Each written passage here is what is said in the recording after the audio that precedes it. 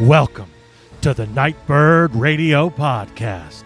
I'm Timothy Saylor, and I'm going to be your host this evening as we sound out the subconscious, navigate the nocturnal, and explore the farthest reaches of our experience. Coming at you from the back of an 86 Dodge Ram van on the rolling foothills of the Blue Ridge Mountains in the Great Forest, deep in the heart of the Kali Yuga. This is radio for the hauntological turn. This episode of the Nightbird Podcast was brought to you by yours truly. If you'd like to support the show and hear your name read at the top of the episode, go to www.nightbirdpodcast.com and navigate to the Support the Show page. I've also updated that page to include more options besides just PayPal. Thank you so much for your generous support. And welcome back, Nightbirds. It's great to have you back, and it's great to be back. On this episode, I was joined by Matt Boisvert. Matt is a multidisciplinary artist and energetic healer based in Edmonton, Alberta, Canada.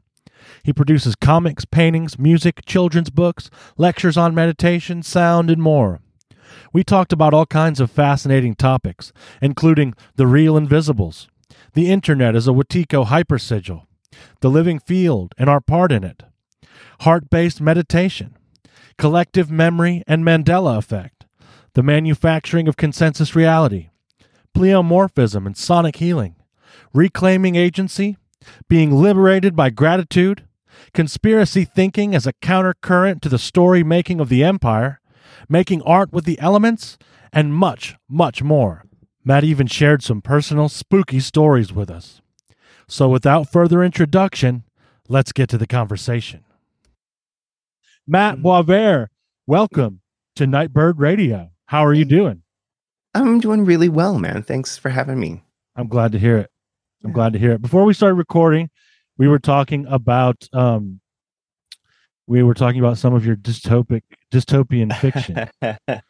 Do you remember what thread you were on when you? It was just recording. We were just talking about how, as an artist, art comes from a place, and especially when you're really young, it's kind of hard to pinpoint. You don't really understand, and I have so much, it's just a large body of art, and lots of stuff doesn't.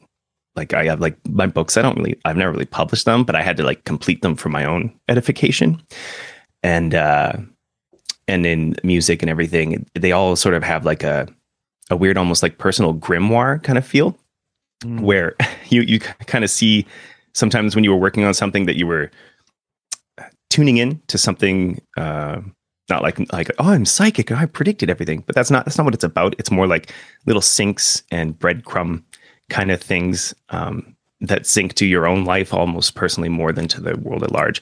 So the one book I wrote was sort of took place in this world where everyone had been microchipped in their thumbs. And it was after a false flag event that in the wake of the false flag event, something was released, and there was a respiratory illness that was killing everybody. And so that made everyone get these. It was the way to push these microchips in. So that's, I don't think I have to explain how that was kind of a weird grimoire nod. Another character in that has two different colored eyes, and that was a big part of it. And then my daughter ended up being born with two different colored eyes. That makes me think of David Bowie as well, who... Yeah, well, I cite David Bowie kind of in it too, because in it happens in the same way where it's an accident that caused trauma to the eye. So it's very strange. But no, she's just born with it, half of her eye is. That's really, really fascinating. I think that there is... Okay, so what have thoughts about that. I think it's a little bit of everything, right? So you said it's not just a psychic thing, but I think there is a psychic element to it. Mm-hmm. But then I also do think that there is because Grant Morrison talks about this too. When he was writing The Invisibles, he the main character who's modeled after him, it looks just like him, is tortured and has this I can't remember what exactly it was. It was some sort of acid or something on his face. And it eats up his face and gets all fucked up. And then in life, he got some sort of infection where a similar thing happened. And you hear all kinds, you hear about this a lot. Like it's kind of a common thing. It's like you're hypersigilling, basically, right? And so I think what I'm trying to say, I think, is it's so much weirder probably than we could even really imagine what is happening, right? Absolutely. I think it probably leans towards, like all points in time and space exist simultaneously. Yeah. That was my, if the audience can't see it, but I'm putting my fingers together in a very cool way. Yeah. You just have to imagine them together. You're going to have to imagine coming them together. Yeah. But you should. It's worth it. No, the hypersigil thing is totally something that I've come across since then too. And honestly, I got a little spooked. And it was like, it would even happen when I was writing books, like more like young adult fiction, like for younger kids and stuff. And that would have like little nods and things that would kind of happen as well. And it was just like spooky. And so it's not that I was like, oh my God, like things I'm writing are like happen, but I just kind of, I think more what I realized was, even though it felt like something that I had to put down and had to write, like I wasn't, when you're existing in that headspace, like existing in that kind of world for that long, like I just kind of felt like that kind of writing wasn't doing me any favors on a personal and spiritual level. Yeah. And so I have, like, I just keep them there on my shelf, and I got my books, and stuff there. And yeah, it's wacky. When I was really young, I was trying to write like Kurt Vonnegut more, of course. And I had this book about a guy who lived in the wake of what was essentially the largest mass suicide on the planet, where everyone bought into this newfound religion, which came out called it was called Capitology in the book, because I was like 18, making shit up, right? But it was like a merge of like capitalism and like Scientology, and then they just threw in like fantasy elements, like Warcrafty, like Lord of the Rings shit, just for no reason, like just because that's what was popular at the time. It was marketed. Yeah, right? Hell yeah, it sounds pretty good actually. And the whole thing was created by these guys who were just sitting down to try and create the most best-selling book ever. And so they were breaking down the formulaic elements of everything. And then someone points out to them, actually, the best-selling book is the Bible. And so they realized that a religious element was what needed to be in their formula. Oh yeah. Anyways, and that's like really how L. Ron Hubbard did it. Right. Oh, right. Yeah. And so anyways, it's about this, like, because I was trying to write like Vonnegut. So it's about like a sad, lonely dude who's like got a evil grandmother who's on life support, and he's just living in this house. And there's barely any people because everyone bought into this religion. And then when the big signal happened in the sky, and this was actually before I knew about like Project Bluebeam and things like that, but in the book, it was like a series of flashes that came from like Microsoft owned satellites and stuff that projected different images of what the people expected to see. And then they all just like ate a pill that they had got in the mail and just died. And so this is the world that they were like living in. And it was just so weird, the parallels with how many things have become so zealous they're almost religions these days. Things that used to be, have a lot more ground to stand on. Like back in the day, scientists were like, questioning science is literally how you do science. Like, no one would be like, don't question the science, because scientists would be like, no, that's the whole fucking point. Yeah. Like that's what we do. And things like what was the new one they said? The speed of science. And so in my mind, I thought, so like 20, 30 years, multiple levels of, review, and none of that. Oh, okay. Okay, yeah, we're not doing that anymore. It's dogma. No. We're doing dogma now. Science comes out faster than tweets now, I guess, is what the implication was. So. Yeah, it's worrisome.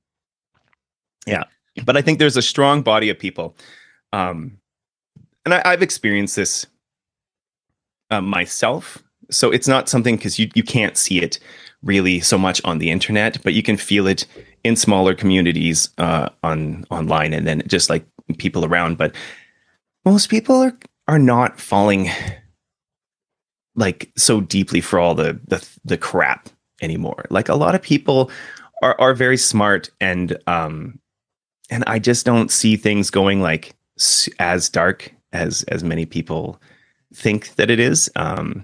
Just because from my own experience, you just don't know that all these people who are kind of on the same level as you exist, because they're not the assholes who are shouting online and writing on all caps and spending their whole day from waking moment changing Wikipedia and doing things like that. The people who are actually like making the biggest like spiritual and energetic change on our planet are they're ghosts. They're invisibles. They really are. And they're not in the crazy like Matrix leather way or posting on Instagram about how witchy they are. It's like people who are families and like farmers and truckers, and it's just everyday people who are becoming more and more spiritual. Well, yeah, go. Sorry to interrupt. No. I was going to say, because it's almost as if actions are more important than words. Crazy, right? These should be philosophies. Right. I heard a great one the other day we came up with, which was, treat others how you want to be treated. Just blew my mind. Yeah, right. Crazy stuff. You get killed for saying stuff like that. Someone should trademark. Yeah, you watch out though. You get crucified for that kind of shit. I know. Love thy neighbor, dude. Like, yes. The kingdom of heaven is within you. Because I was just reading.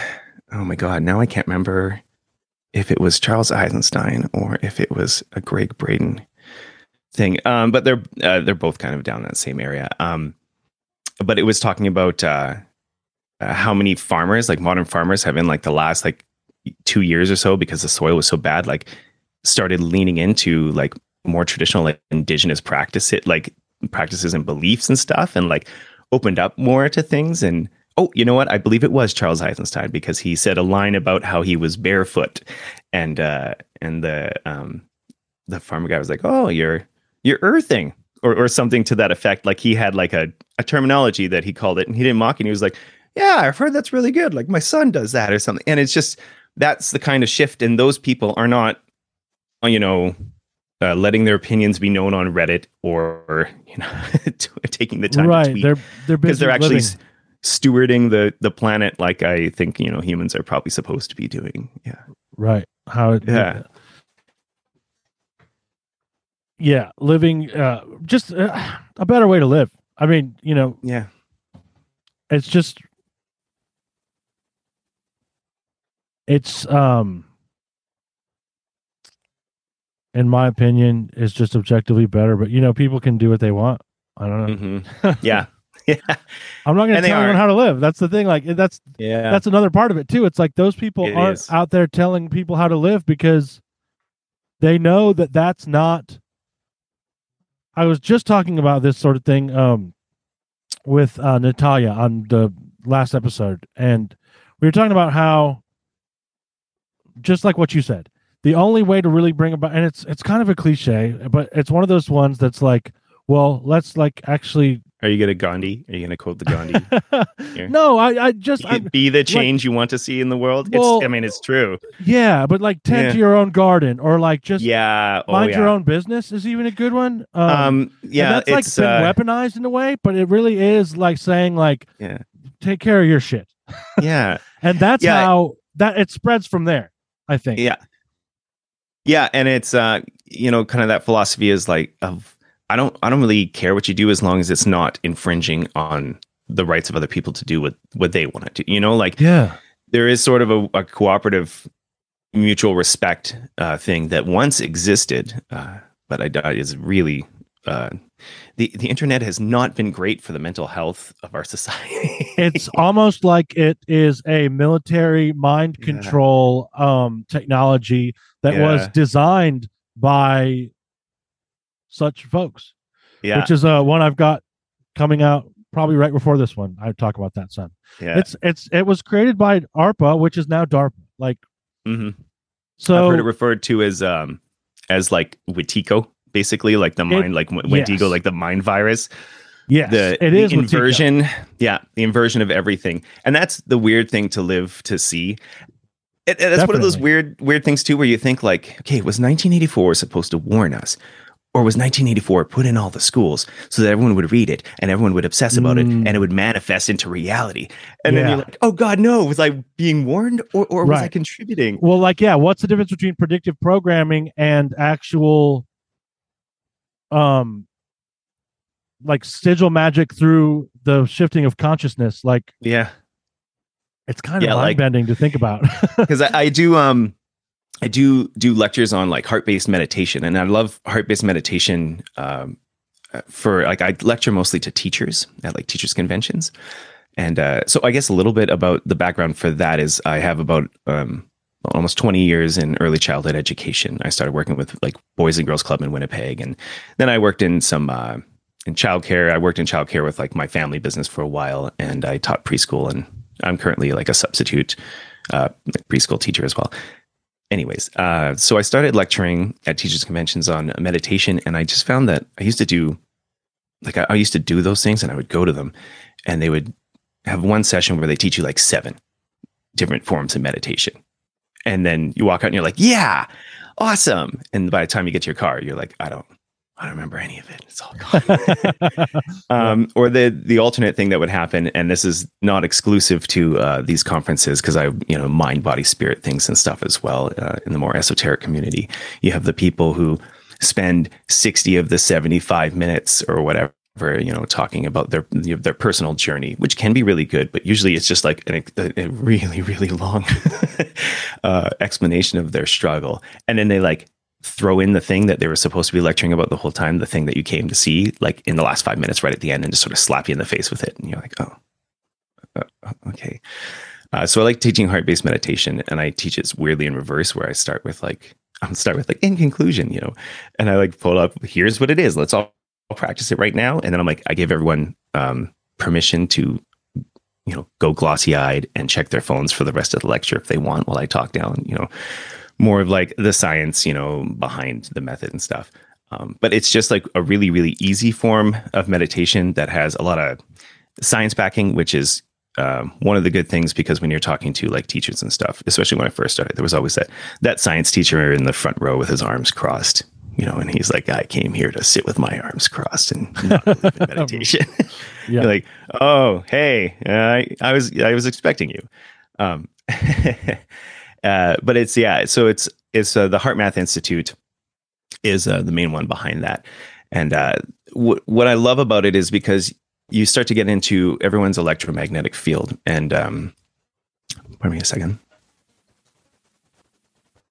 And that's kind of like my whole bag right now, because I've been doing Reiki, and I started moving into sound healing as well over the last couple of years. Oh, nice. And I'm actually participating right now. I got invited to the first ever masterclass in sound healing with John Stewart Reed. He's a really cool guy, old British guy who wears like little red sunglasses. Anyways, so you start to talk about how everyone's, your electromagnetic fields around you, the one produced by your heart is the largest, and way more information goes out from your heart to your brain than back. And so we all have these overlapping fields that are overlapping all the time. And anyone who's ever ridden the bus, you can, test to that, because, or like say you walked into a room and that those people were fighting. Like anyone can attest to it, except for the 1% of people that are maybe like just kind of have a total block to that. Yeah, but that's usually just because they've been thinking about themselves the entire time. Sure, yeah, they can't do anything but think about themselves. Sure, which is probably more than 1%. But but that continue. But continue. I have something to say about that. So, what's great about it is kind of when you build to the end of it, you get to pull in data from like the global satellites that measure the field of the Earth, right? And this is like the kicker that I throw in there. I saw Greg Braden one time, and that's when I first saw this graph. And so I love throwing this up when I talk about this in lectures.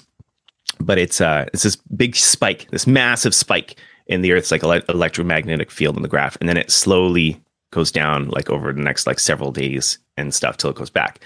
And they'd seen lots of anomalies like this before, but they always kind of throw them out because that's the modern science way of doing things, which doesn't really follow the scientific method, because you're not supposed to throw those out. You really should keep them. Those are threads to pull on. exactly right. There's I think there was a scientist at one point who had like just a big book where he just collected all those anomalies, and that was like the basis of his scientific work. But anyways, Yeah, that sounds like a Charles Fort type thing. But yeah, go ahead. Yeah, to get back to what I was saying, so the spike, when they looked at the data, when it was about 15 minutes after the first plane hit that first World Trade Center tower in 9/11, and they figured it took about 15 minutes for those images to go like global. And so the crux of all this is like they always knew that the Earth's electromagnetic field affected us. There was like no one could question that. But they never thought that we would be able to affect it. And so when they started going back to the other anomalies that they had scrapped over the years and stuff, right? They started finding correlations with the World Cup series finals, death of Princess Diana, the finale of the first season of Big Brother. I'm not sure why specifically the first season, or maybe it was The Bachelor. Yes, maybe it was the only season that was like the good one. Yeah. Anyway, so they started finding that when there was massive things happening and everyone was kind of focused and emoting is kind of the key with it. At the same time, that actually had like a measurable effect is like the theory behind it. And it's kind of rad and also kind of horrifying. Yeah, well, when totally. you sit in the dark and responsibility contemplate. Yeah, because the consequences. It does come back to what we were just talking about, right? Like, so that's really cool. Thank you for sharing that. I had never heard about that. I had just, I've been reading Lynn McTaggart's The Field. Oh yeah. Lynn's great. It's got all kinds of great stuff like that, like about these different, for anyone that hasn't read it, these different scientists that have these similar sort of findings.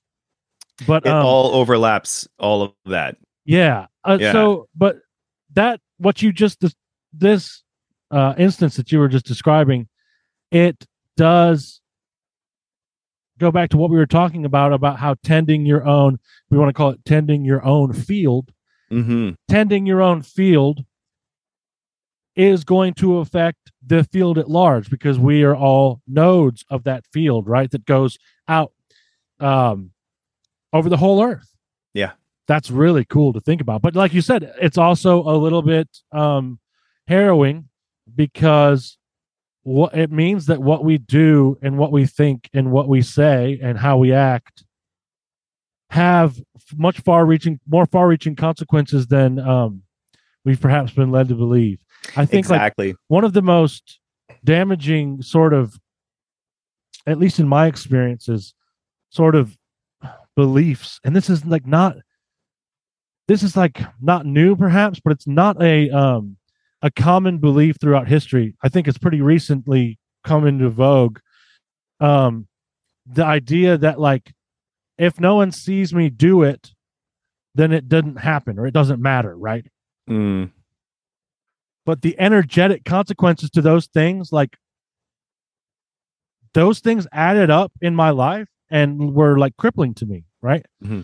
And when I started acting differently, even if I knew that I was the only one that was going to know it, it just changed my life, Isn't it interesting to get old enough where you realize that those secret little moments were not secret little moments and like affected you on an energetic level almost for the rest of your life? And you had to like almost make amends, or like you had to complete the journey with that, in whatever form it was before it starts to actually kind of go away and not affect you anymore. Absolutely. I think, there is action that like in my experience, I had to take some sort of action. Amends is a good word for it.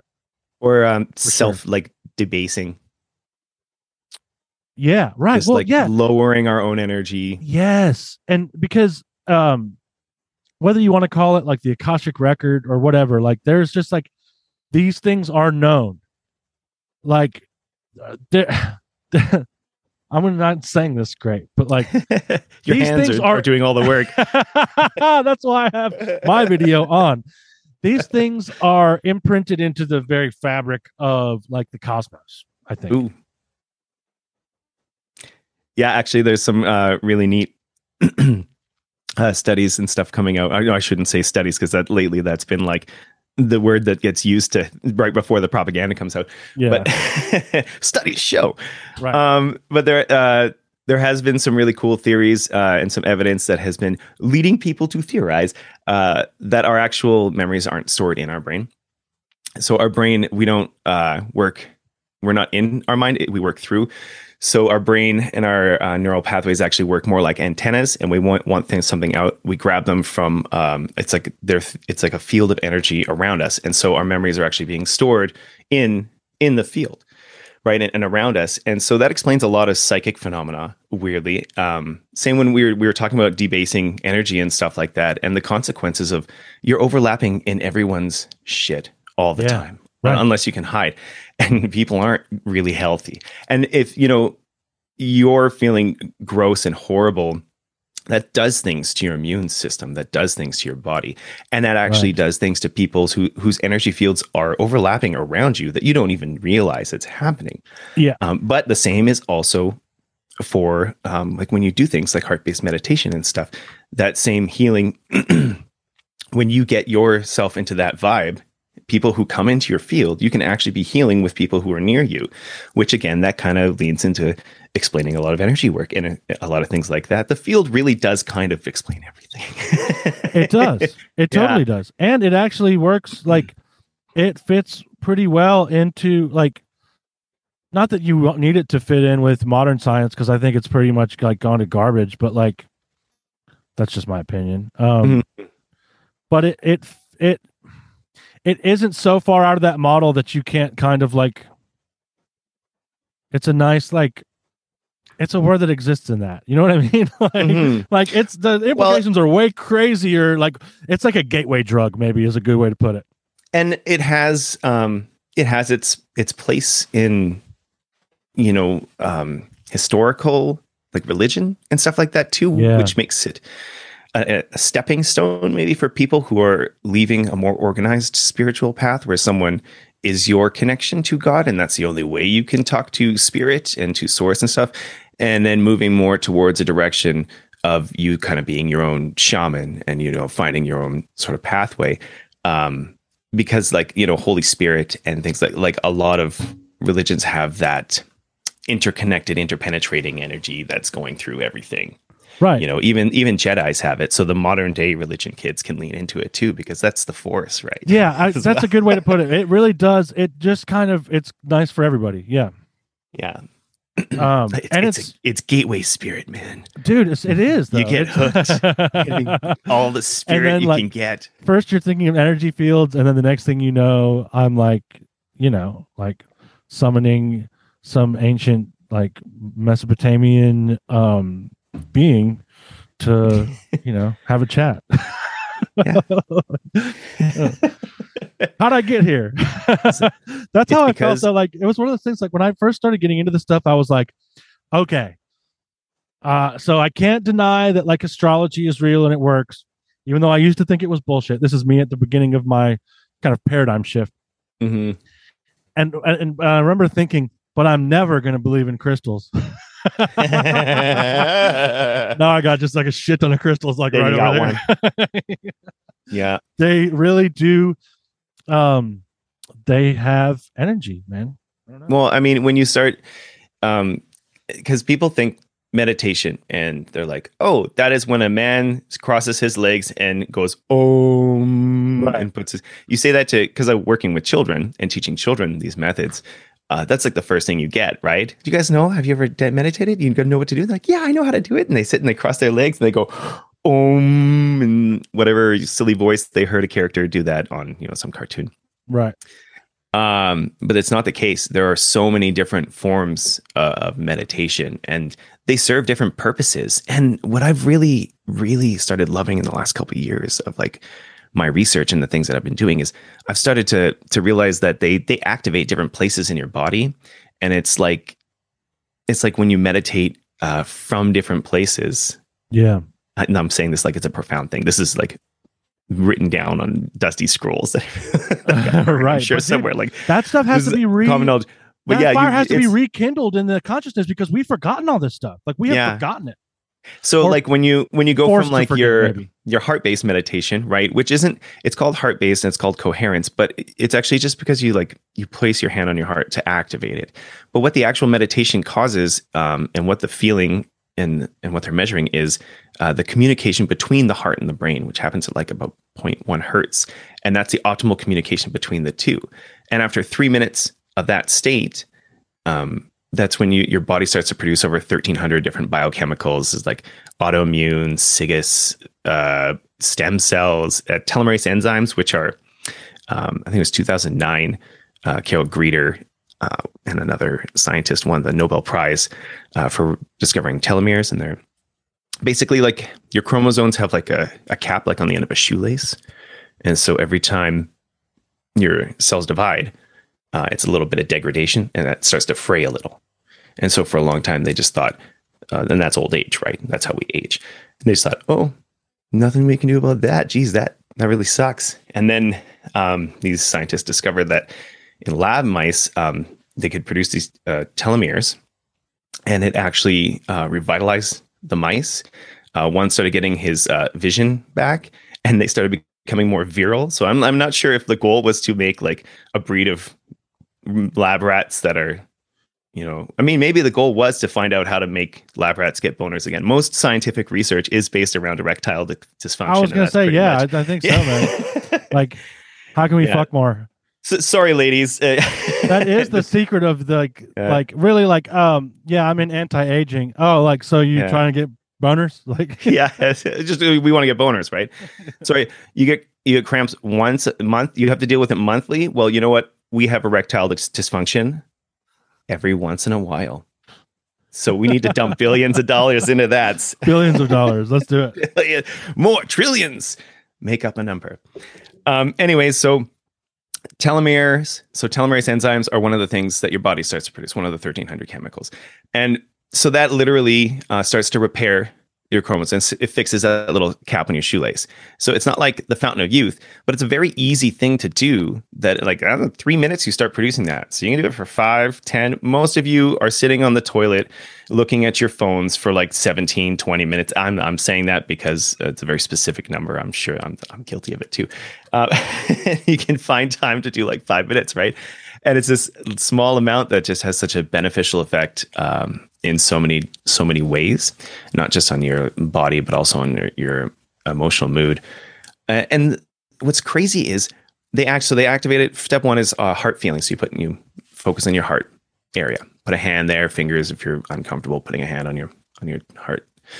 And then you picture the breath. For this exercise, your lungs exist at the top of your head, and your mouth is where your heart is. So you breathe in. You picture the air coming in through and up to the top of your head and then back out through your heart. And that's step 2. That's heart breathing. And step 3 is heart feeling. And that's where you activate or generate like a positive emotion. And the emotion is specifically like they tested with all sorts of different words. And number one word that you don't use is love, because it just has too many connotations for people. Yeah, it's got baggage. It's got baggage for almost everyone.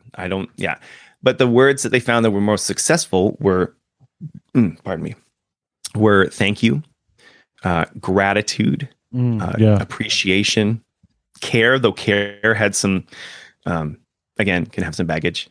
Yeah. Or when I deal with kids, and honestly, I just started pitching this to the adults too, because I feel like children and adults these days have a lot more kind of overlap than they're realizing. But, for kids, it's like, picture that feeling you feel when you pet a kitten for the first time, or the first time you held that little puppy, or when you found that video of that gerbil eating that tiny little burrito made for him by his owner, or the turtle being friends with the cat.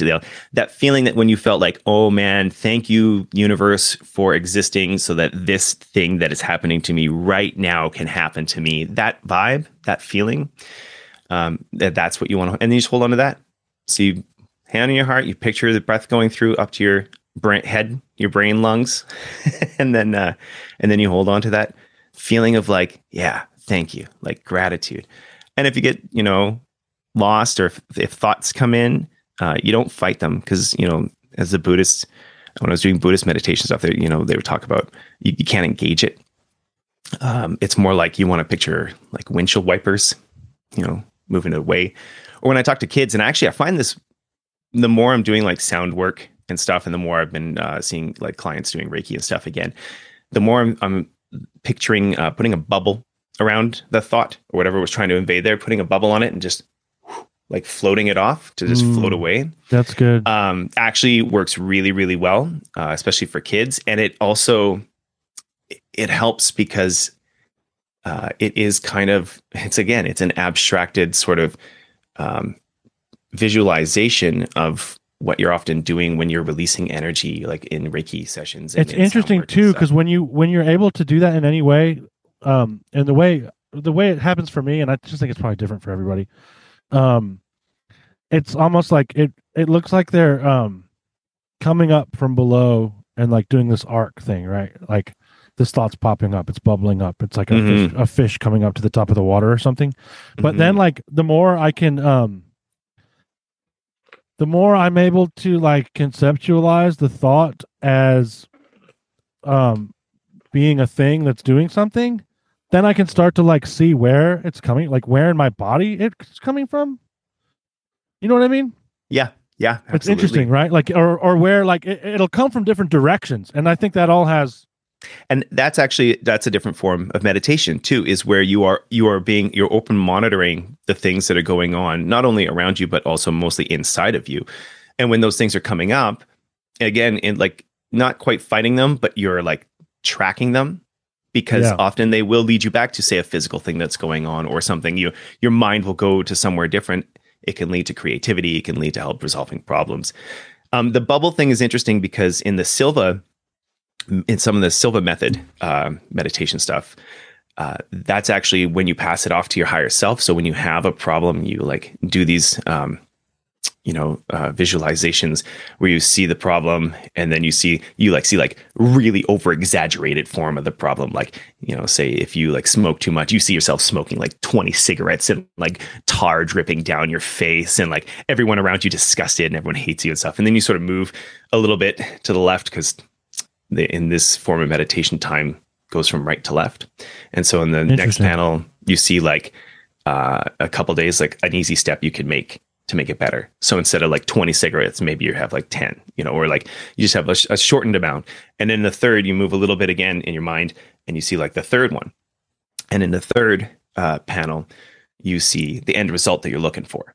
And then you do that every night before you go to bed. And you update it as you go every few days, and you do that for like a week or whatever. But once you see that whole thing, that whole problem, you've gone through it, you kind of take the problem again, and you ball it all up, and then again you like let it float up. So it was interesting that when I was studying Silva stuff, that came up because it's something that we were working. It had come up in the heart-based meditation stuff, and it had come up like in Reiki and the sound work, and then it came up in that again, and it's. In Silva, it's because you pass it up to your higher self, and then you go to sleep, and then your higher self that's really cool starts to do it. And again, it's almost like everyone's got different words for essentially the same thing, which is, our conscious mind is kind of doing a thing, our subconscious mind is doing a thing, and then once you start to get into like weird levels, we have like your astral body, you have your etheric body, and like right, and then whatever we are all guessing is, beyond that. And they all have different purposes. And that's what I was getting at earlier. Hey, we circled back around. Nice. That the different forms, so the heart-based meditation, it focuses on the heart and ends up having a healing effect. And then I find when you do intentions, Lynn McTaggart stuff, field intentions and stuff, I don't know about other people, but for me, I do always feel it a little bit in my solar plexus. But for me, the most times I feel it, it's like my head becomes a needle, and like the energy flows through like the back sort of top where they would like trepan, like drill holes and skulls in the day, and then out through my third eye. And it's like when I start to do the intention, if it's a group one, I always know that's when I'm locked in. It's like when it's like it threads through to like catch me on the loop, like we're all little beads on a bracelet for a little bit when we're working on it. And that's a great image. That's when I feel like I've kicked in. Like it's when I feel like, oh, I've been threaded with everyone else. And so I've been really kind of leaning into like that, using the different chakras like in the meditation, and like meditating from different places, you actually are, they serve different purposes. So it's not just that you have different meditations, open awareness and monitoring, or like the yeah, no, I'm gonna blank on it. But it's like fixed. You just hold on to a single image and that's it. So it's really sort of rudimentary. Sometimes it'll be like a mantra or an om or something, but when you first start out, it's one of those things where your activity is picture a white horse, and that's it. Or picture anything but a white horse. Where you have to try and focus on a single thing, and that's it, and nothing else. Right? Focused attention. Yeah. So I've been starting to discover that all these different forms are actually, they feel like they're coming from different places and serving different purposes. That surprise to everybody is very relative to like ancient teachings and sort of what those areas kind of represent. Nightbirds, I hope you've been enjoying the conversation so far, and there's more to come. But first, I have to ask that you support the show. As I'm sure you've noticed, there are no commercials on this show. There are no paywalls. You get everything up front. For there to be free dialogue here, I think it must remain uncaged by the interests of advertisers. But Nightbird Radio does cost time and money to make, and your support means I can spend less time delivering pizza and more time doing this. That's a win-win. So that's why Nightbird Radio is a value for value podcast. I hope you found value in this show, but I can't and won't dictate just how much. Only you can decide that. But what I can do is invite you to take that value, turn it into a number, and head to www.nightbirdpodcast.com and hit the donate button located on the front page to offer your support. We're also listed on podcastindex.org, which means you are able to send Bitcoin via the Lightning Network using your favorite Podcasting 2.0 apps, which can be found at newpodcastapps.com. And finally, I also accept dry goods. Email me at tim@nightbirdpodcast.com for more information. Sponsors will get a special mention on the show. Thank you for your generous support. Now let's get back to the conversation. I wanted to just touch on this real quick too. When you're talking about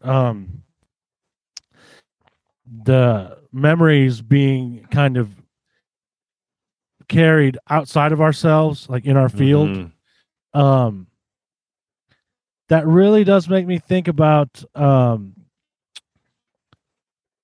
Okay, so if that's like, and that sounds like that rings true to me, because like the memories that I activate, the more they're going to affect like my overall, like what I'm carrying around, right? Like, so if I'm activating these memories that are like bringing me fear or resentment, then that's kind of manifesting in my field, and that's kind of just like the vibe I'm carrying. But it's programming your subconscious, right? Because the more you consciously do that, then your subconscious will start a routine where it automates that process for you, and you just feel angry and sad about yourself. But that's why, like, I think it makes sense to why certain things work. Like, there's a practice that Neville Goddard has, and I don't know if you're familiar with him. He's like New Thought stuff. He's really good. He's got a really weird read on like interpreting the Bible. It's really fascinating. But cool. He has this practice that's it's called review. And so like say you have this memory of like, it could be like earlier in the day or whenever, but for this example, we'll just say earlier in the day. Say like me and you got in a fight and it just didn't go well, and you just feel shitty about it, right? It's a New Thought practice where you go back to that memory and like you basically fucking change it. Like, oh no, so, I do know that it's got another name too, like I'm sure that ASDR or something. Yeah, I'm sure it's come up in other circles too, because it's one of those ones when you hear it, you're like, oh yeah, that's just like, because they've been using it mainstream. Really? Like, yeah, and they'll use lights or they'll use sound clicking. Oh, interesting. But and it's it's legitimate. ASMR. I think not ASMR. That not like okay. I'm chips. No, okay. I always say ASMR too when this comes up, and it's something else though. it's a little, 4-letter. But yeah, so There are like you always would four just like letters in that. change it so that we had a mutually beneficial, good conclusion to our argument instead of like it going off the rails. Mhm. And so I've noticed that when I do that, here's the interesting thing. It doesn't just change, and this has been the result of certain other things I've done too, but it doesn't just change my field. Mhm. It actually transforms the relationship with that person. Yeah. And then they start like acting like the relationship that we have improves so that its tangible effect is on more than just my state of being, is what I'm trying to say, which is very strange and very cool. I feel that Meta does this too. It's funny that the implications of what you're saying are great, and I am 100% behind you there, because it really leans into the whole collective memory thing. And if our collective memory, which is all, essentially collective unconscious, but more just think about if we just have a giant pool of, this is the human memory, we're all closer to our own memories, which we're reaching out and grabbing, but there is a giant collected pool. Yeah, there's a gradient, sort of. And if remembering things differently, like you say, because they've shown that when you dream something, or when you relive something, when you rethink about something in your mind, it has the same effect on you physically. Like your body reacts in the same way that it would if it was actually happening to you, which is why I think that works so well, because you're going back into that memory that always traumatized you, and you're breaking that, you're taking back your power, which again, that's like soul retrieval work too, which is what I love, is that the modern psychologists are like, oh yes, we're doing this groundbreaking stuff, and shamans are like, fuck off. Westerners pretending like they discovered some shit that's been there forever. No way. Yes. Never. Yes, look at we've discovered. But I think what you just sort of stumbled upon with what you're talking about is a really interesting explanation for the Mandela effect. Because if that not only changes for you and her, and this has been bugging me, especially because my kid really likes Curious George, and I swear to Christ that thing had a tail, and like I'm the one, I like so many of them.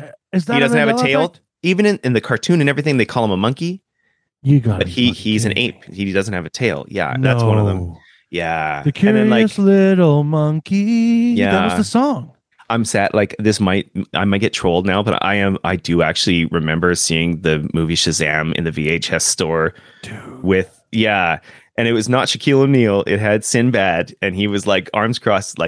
Anyways, there's a whole bunch of them, and it bothers me because there's some that have happened to me in the last 2 years. We had one that switched and then switched back again. And it was only the other day when we checked it, I was like, are you fucking kidding me? And it's the color chartreuse. And I can't remember what the purple one is. But chartreuse is, wait, what color is chartreuse to you? Green. Yeah, like a yellowy green. Yeah. Good. Okay. We're in that reality. Good to know. It's good to find the people that are from the same reality as you. I was losing my mind because about a year and a half ago when I looked it up, it's purple. It's like a pinkish purple. And then the one, I can't remember the name of the other one. It's blanking. I'm blanking on it now, but that one, it turned to yellow green.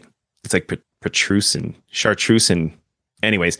And then I was talking about it a few weeks ago, and we looked it up, and it had switched back again. And because I spent a whole day looking it up, and everything kept confirming that it was pink, purple, pink, purple, pink, purple. And I thought I was losing my mind.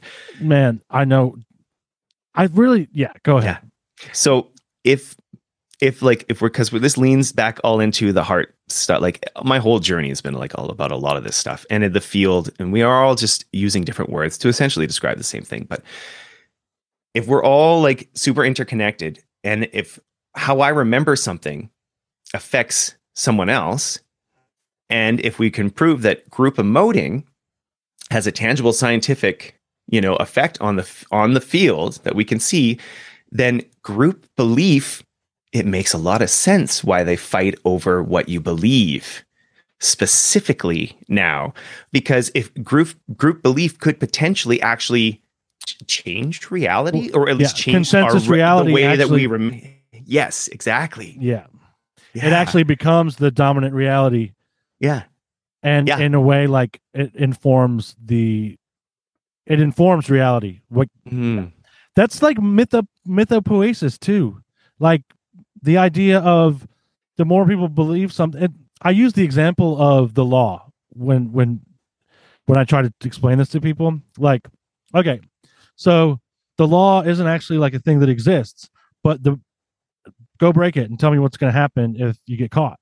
Like there are going to be actual consequences because a bunch of people just agreed on this thing being true, and that's just a very simple one. And it may not even be like really 101 to 1, but like, anyway, yeah, I'm totally with you. Yeah, group consensus. Yeah. And so then now you're really Dylan your pickle, because you start layering up all of these things that you're thinking at the same time.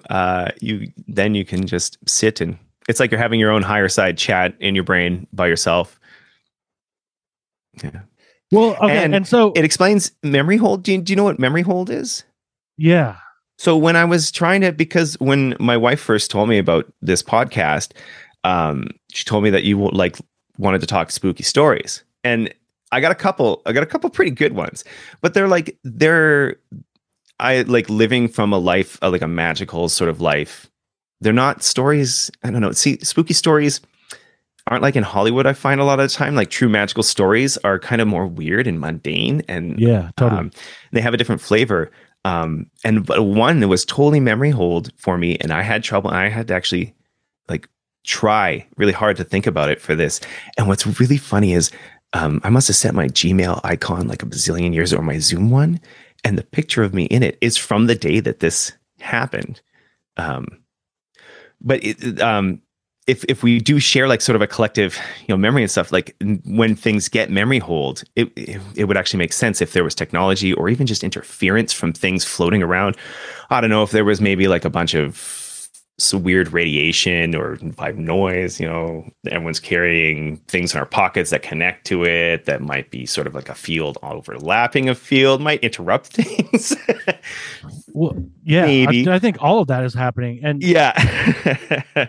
I think anyway, do you want to hear the spooky story? I want to hear the spooky stories, but I do have one thing to say about that.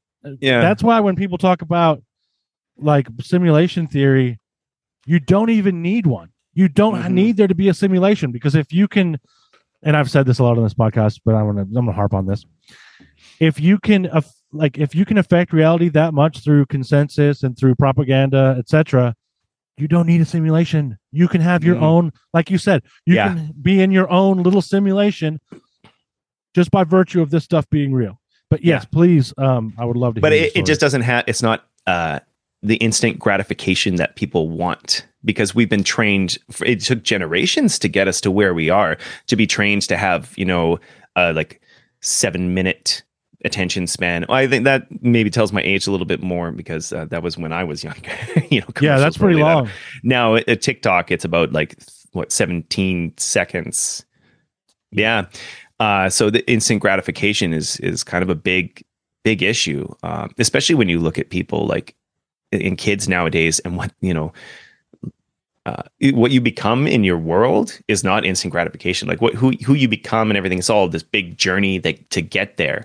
When I was younger, especially with my art, the instant gratification was kind of embedded in there. And I have albums and stuff I'd put out, and it's like, you don't sell that many, like you want to become famous, and I'd switch to different art, and I'd be painting wax paintings and encaustics for a while, and people weren't buying that, and switched it. But when you get really down on it because that gratification wasn't there, and I kind of got old enough to sort of realize, like, oh, I just like it's like seasons. Like I switch back and forth between the things, and that book does get written, and that album does get put out, and those paintings do get somewhere. But it's a longer journey than when I was a kid, and I just thought, oh my God, I never finish everything. But it's like, no, because you're an old man, Matt. you do. It's just you're building all these things. It happens more in cycles and things like that. Yeah, and they take time, and you get there. Yeah.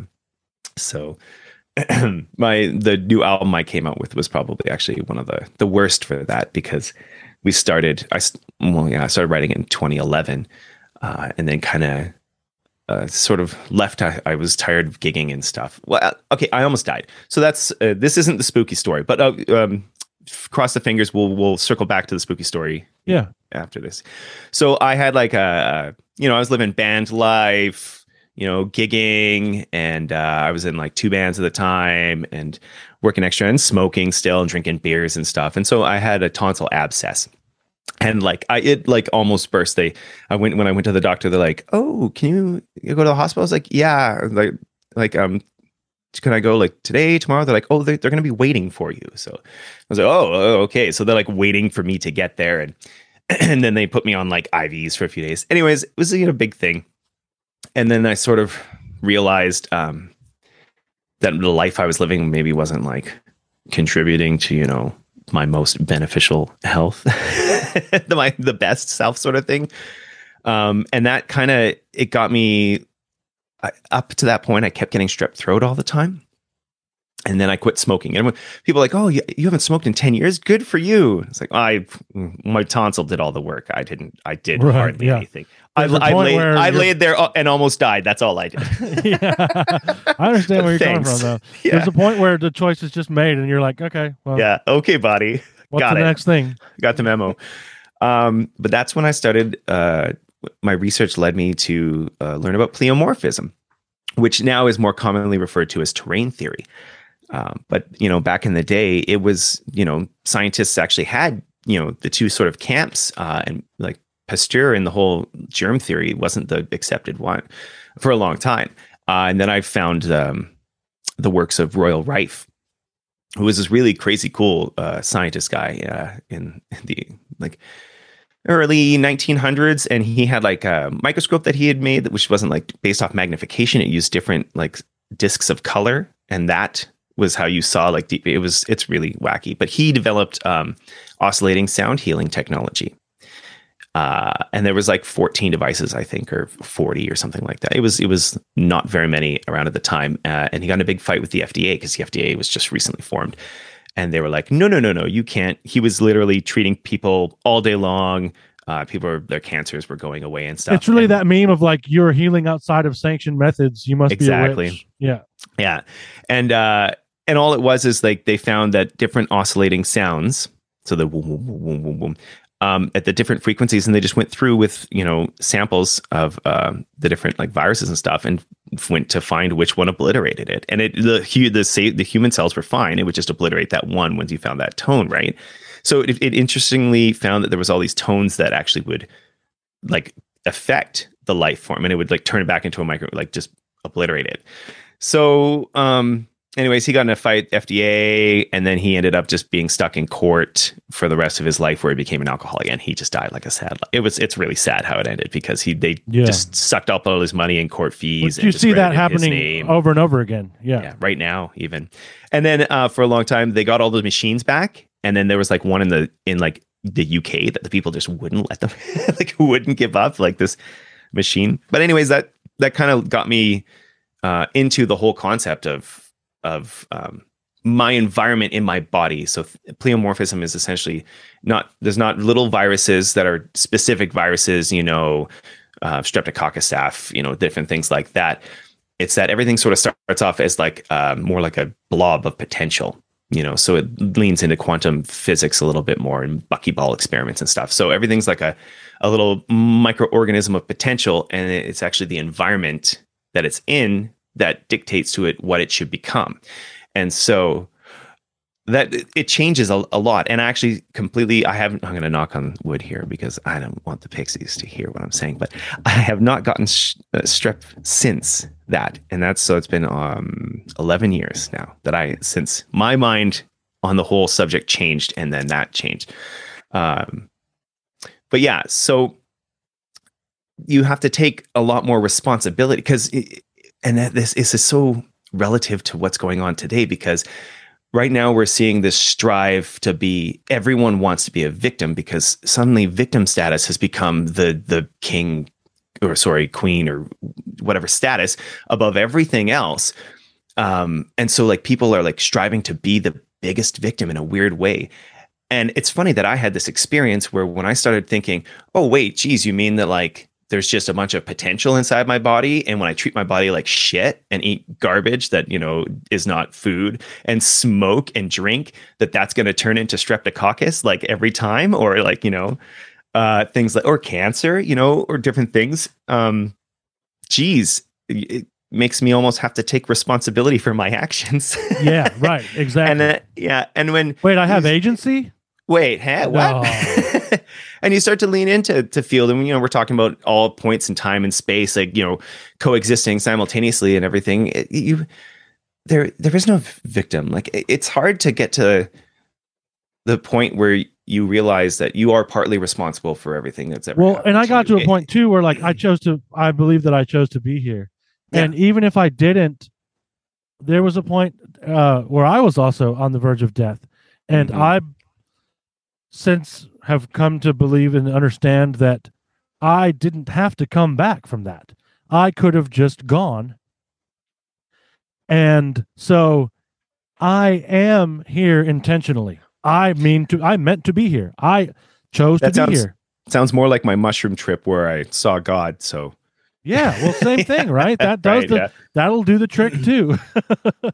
And it's not something that's taught to people anymore. I remember when I was a kid, they had like Lion's Quest programs. They had all these programs where they come to school and they teach you things like, don't just take drugs because of peer pressure, and things like everyone is important. Everyone has, like, you all have uniqueness. You're all like, they were empowering things to make me feel empowered and responsible for stuff.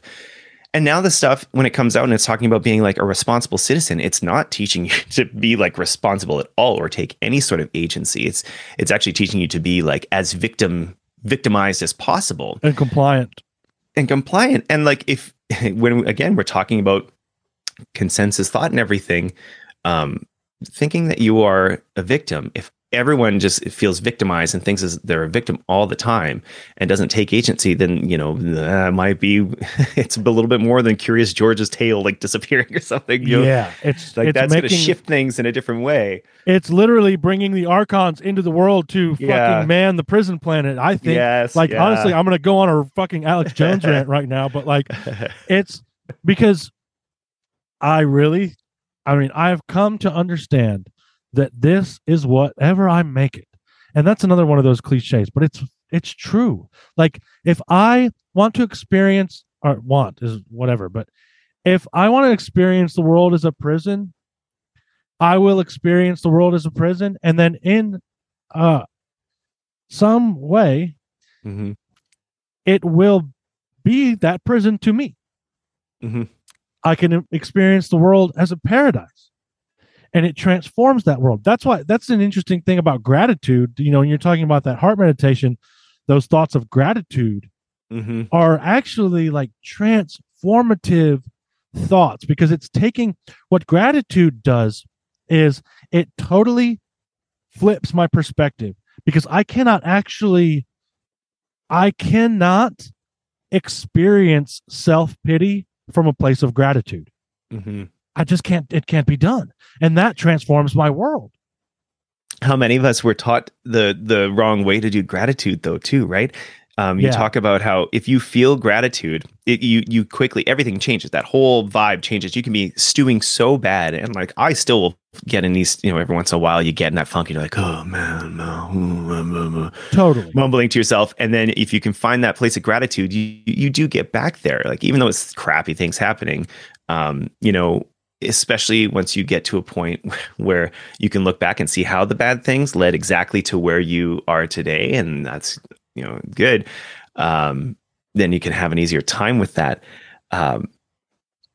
But what was I going to say here? we were told the wrong way. I started feeling the gratitude. Thank you. Yeah. So, but how many of us, like when I was a kid, it wasn't like, oh, be thankful. Be thankful for what you are right now. Be thankful for what it is. It's like, well, be thankful you're not starving in Africa, or like, be thankful you got shoes, and be thankful you're not some drug addict in and so it was gratitude plus guilt. Yeah, it's just right. There's a little guilt throughout it. It introduces the negative to it. Yeah. So it's not true gratitude, right? It's like guiltitude. Ooh, guiltitude is such a good, you're right. Yeah. And that's actually, that seems like an op to me, because it actually gives gratitude this baggage to where, like, a lot of the time when I bring up gratitude to people, their initial reaction is to what you're talking about. They're like, "Oh, I don't know, man." It's not. And that was my initial reaction too. When someone first told me, like, you have an overabundance of self-pity and a lack of gratitude, I was like, fuck you, man. Yeah, of course. That's But really, that was like the best thing that's ever been told to me. Yeah. Isn't it funny too? Hey, the most confrontational things sometimes are the best things that can happen to you, because they can actually pierce the armor. They can pierce the membrane that's been put up by both me and the Archon. Well, and it also brings attention to a thing that, like, people are pretending isn't real anymore, which is that, guess what? We grow and we change, and our opinions change because we will see other sides of opinions, or we will change our minds based on our lives and the things that have happened to us. And that's fine. It doesn't mean that the things I said when I was 15 or the things I did when I was 20, are verbatim exactly the way I feel anymore. But we live now in a culture where if you ever said something once, you're not allowed to grow. It's like whatever you came out as as a kid. Well, as a personality, anyways, is what, like, that's it. And we will ever, you're not allowed to change your mind or do. That's why the internet is like an inversion of that, like, Akashic record or whatever you want to call it. It's supposed to be. It keeps the record of everything you've said, so that you can fucking get canceled, or like so that you can like dig it up and be like, look, this person once said this, and so, oh man. But it's also become the Wetico homunculus of the collective unconsciousness. Because any argument you have, someone could be like, the salt taste buds on your tongue are here, or something, like, there will be articles on both sides. Okay, maybe not the tongue. No, but that's kind of defined. But you will find people in different camps. Like anything, someone will Google you, right? And you'll be talking. And my sister-in-law had a guy she dated who would do this all the time, to us and to her. And we'd say something, and then he would just go quiet, and he'd be on his phone. And like 5 minutes later, he goes, blah, blah, blah, blah, blah, blah, blah, and holds up his phone, like proving that you're wrong because he found a thread or found an article somewhere. And so, like, the Wetiko forum on the internet is kind of like, it was supposed to be a hub of information, and it's become just a hub of nonsense. And everyone's got this cognitive dissonance now because you literally almost don't know what to believe at all. And like, that's kind of got this chaos going on, I think, and that makes people much collective field easier to manipulate. Yeah. Oh yeah, definitely. Yeah. That's definitely one of the main forms of indoctrination in cults. Mm-hmm. Yeah. like when you look at like any of the information on both sides of because you'll find them both on the internet, but any of the information on cults and how they work. And you look at the last couple of years, and it's like, oh Jesus, do we all just join a cult at the same time and not realize it? Because we're not allowed to see our family members. Yeah, and the answer is restricted in movements, and But then the scary thing is like the cult of what? Although we know. Oh man, there's a bunch, and so it's interesting, because I was joking around with some friends. And I was like, damn, we're in the apocalypse. I thought there'd be more cults. And then I was like, oh, wait, no, there's tons of cults. Like, oh, yeah. Yeah. Everything. Not everything. That's a little flip. But yeah, it seems like, okay, so the extreme division, and there might be a word I'm looking for that I'm not hitting on, but like, bifurcation is one that I keep hearing a lot. And bifurcation is basically like the splitting of society into two different societies that don't. It is in its way, like, that are almost not coexistent. Like, we're sort of sharing the same reality right now. Right. Like, I don't know. That might just be temporary. Like this weird sort of. It's an in-between stage that we're in. Split. And it's honestly, it seems like it's boiling down to like organic or inorganic. Kind of, if you want to boil it down to something really simple, to explain to people. It's like Yeah, there's portions that are moving more towards like we want to be connected to the land more. We want to do more energetic healing and work together and stuff. And then you have the other ones who kind of just want to be plugged into Neuralink. And yeah, it's life and anti-life, and I mean anti-life that's as in like not death, because like death is actually on the side of life. Yeah, it's not only a fear of life, but it's a fear of death. It's fear. I don't know what else to call it. It was like I think the scariest episode of Black Mirror was the one that everyone loved, and it was like everyone online was like, "Oh, it's so sweet!" Like these two women fall in love, and they can be in love because have you seen that episode of Black Mirror? San Junipero. Yes. Okay, and they were like, "Oh, horrifying." Yeah, if you haven't seen it, basically the episode is they're existing in like a matrix, like reality, but it turns out that they're like elderly people who go into this matrix reality to live life as kids in different time periods, like the 80s or the 90s or whatever. And these two girls meet and they totally fall in love in there, but not in real life, because one of them has been in a catatonic state for most of her life now and will never wake from it. And then the other one's getting old enough that they're giving people, it's like now when you call in Canada to be like, hey, I'm kind of depressed, I haven't seen my family, and they're like, oh, well, euthanasia is an option. And they like suggest it to you. That's insane. Yeah. Anyways, it's kind of like that, where they're like, well, you can go into this matrix, we'll put your consciousness in there, and you can just be in there forever, and you'll just be forever young in whatever time period you want. I can't wait to feel nostalgia forever. And then, so in the end, that's what happens is they take the one off life support, and then the other one, she dies, and they go into there, and it's like sort of romantic that they're, and they're together. And I just ruined it for you, so you don't have to watch it. One thing that is heartening to me about that is that I don't think it's possible, but go ahead with what you're about to say. So, but for me, people like, I remember seeing online, everyone's like, so romantic, blah, blah, blah. I'm like, that was the scariest episode. I was like, that was horrifying. Like you haven't sat and thought about, okay, so now my consciousness now will spend eternity in what I think it was the 80s that they picked, or maybe it was the early 90s. Either I lived through those. I don't know if I'd want to spend eternity in either of those time periods, like especially not in a box on someone's like desk or something, on a hard drive somewhere, like just in a room, like it's in Silicon Valley, like one of those server farms. Yeah, it's some Philip K. Dick shit. It's like, which level of hell am I in? Which level of like the simulate? Like, how many simulations deep am I?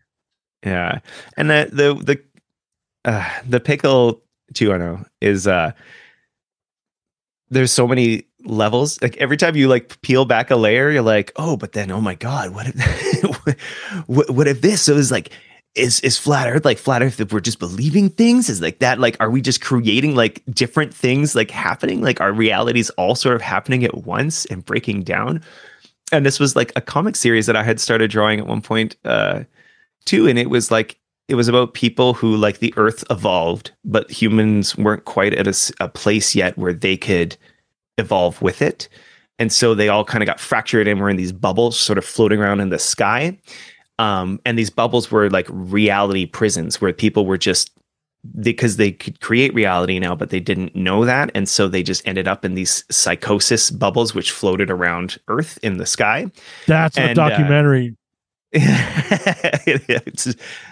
Like, did you see Keanu Reeves tweeted The Matrix is a documentary? It's probably fake. It's probably fake stuff on the internet. But I like to think that Keanu just got drunk one night and was like, it's a documentary. Yeah, just part one, though. Just part one. Yeah, because the newest one is just like trying to get you to like robots. It's weird. It just looked like an Advil commercial. I don't know. Advil gels now available in Keanu Reeves style. Yeah, I want take all these blue pills. Yes, all of them. Talking about erectile dysfunction. So, this whole theme kind of this journey I've been on, because I think when I started talking about the things happening with the tonsils and stuff, that was actually leading into when I was writing Air, which is the album I just came out with, and it got like super prolonged. And I was writing it and writing it and writing it. And I had like and a guy that like had been writing some lyrics and stuff with it like initially, and then we like really lost touch and we weren't like, like hanging out and stuff anymore. And a lot of what he was writing wasn't matching like the theme, the vibes that I was happening for me.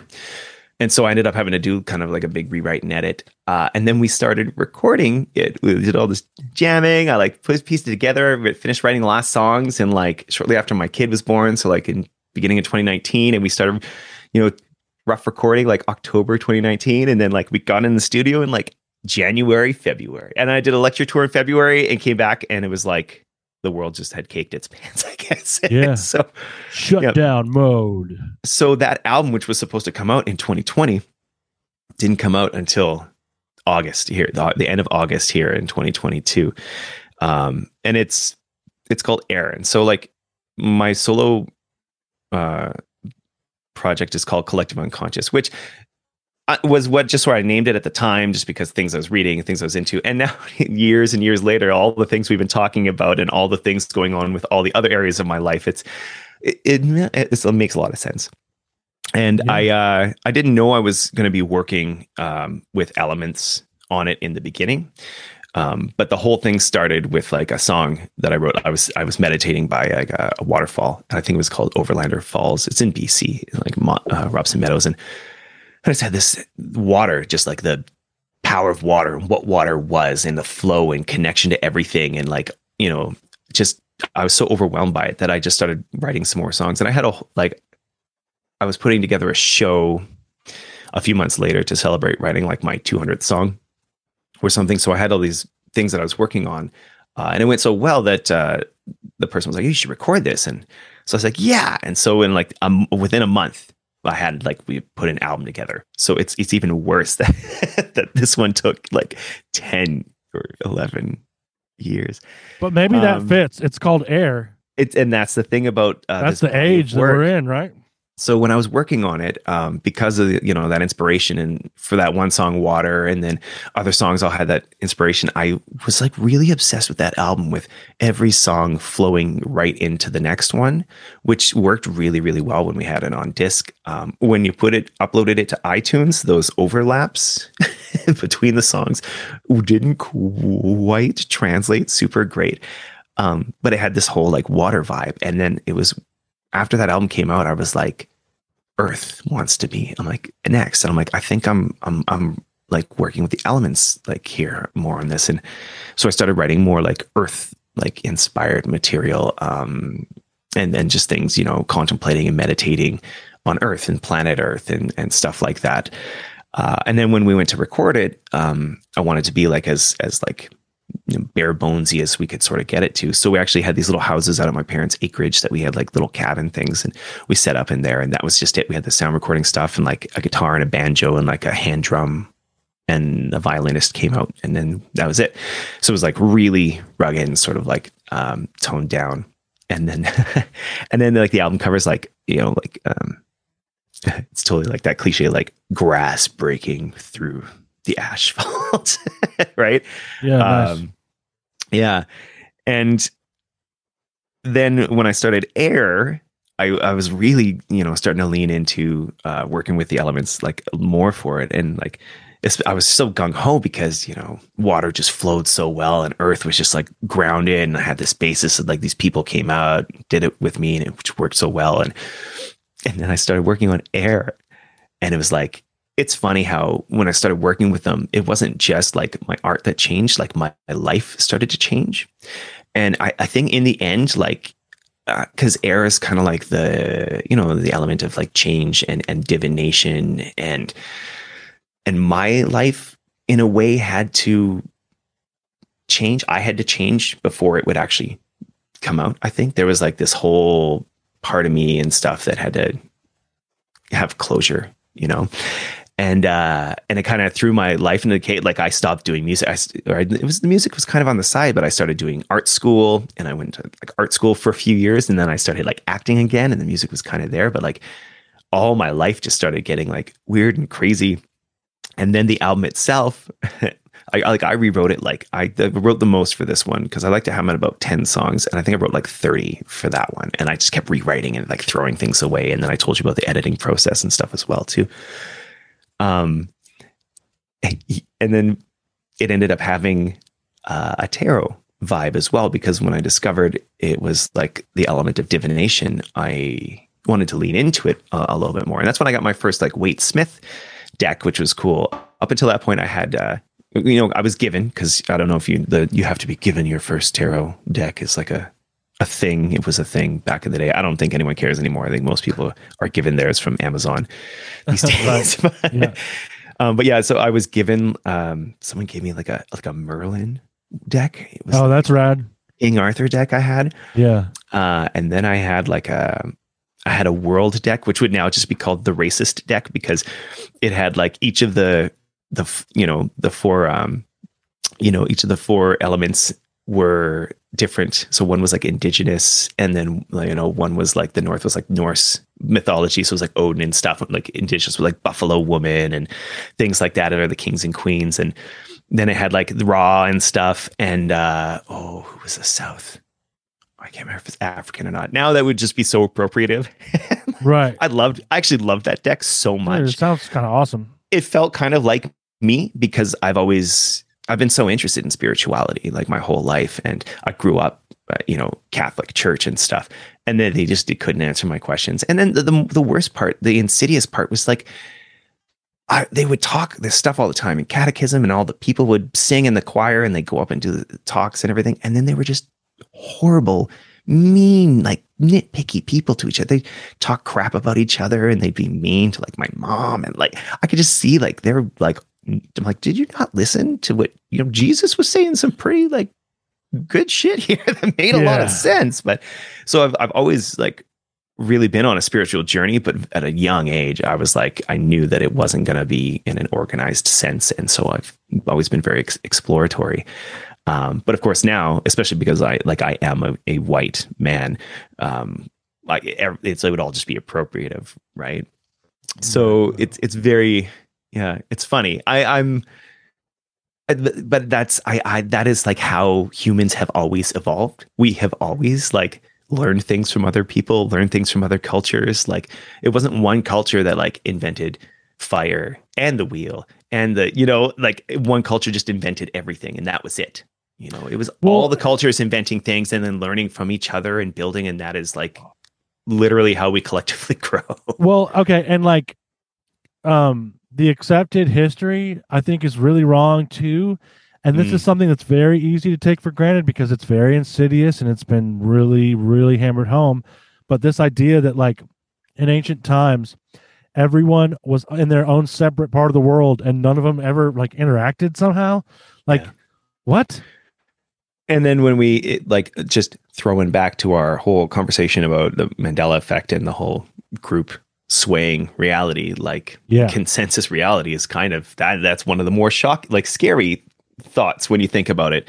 Is you make jokes as a kid, like, oh, schools are just indoctrination centers, and then you're like, oh my god, 100% they are. Our schools are just indoctrination centers.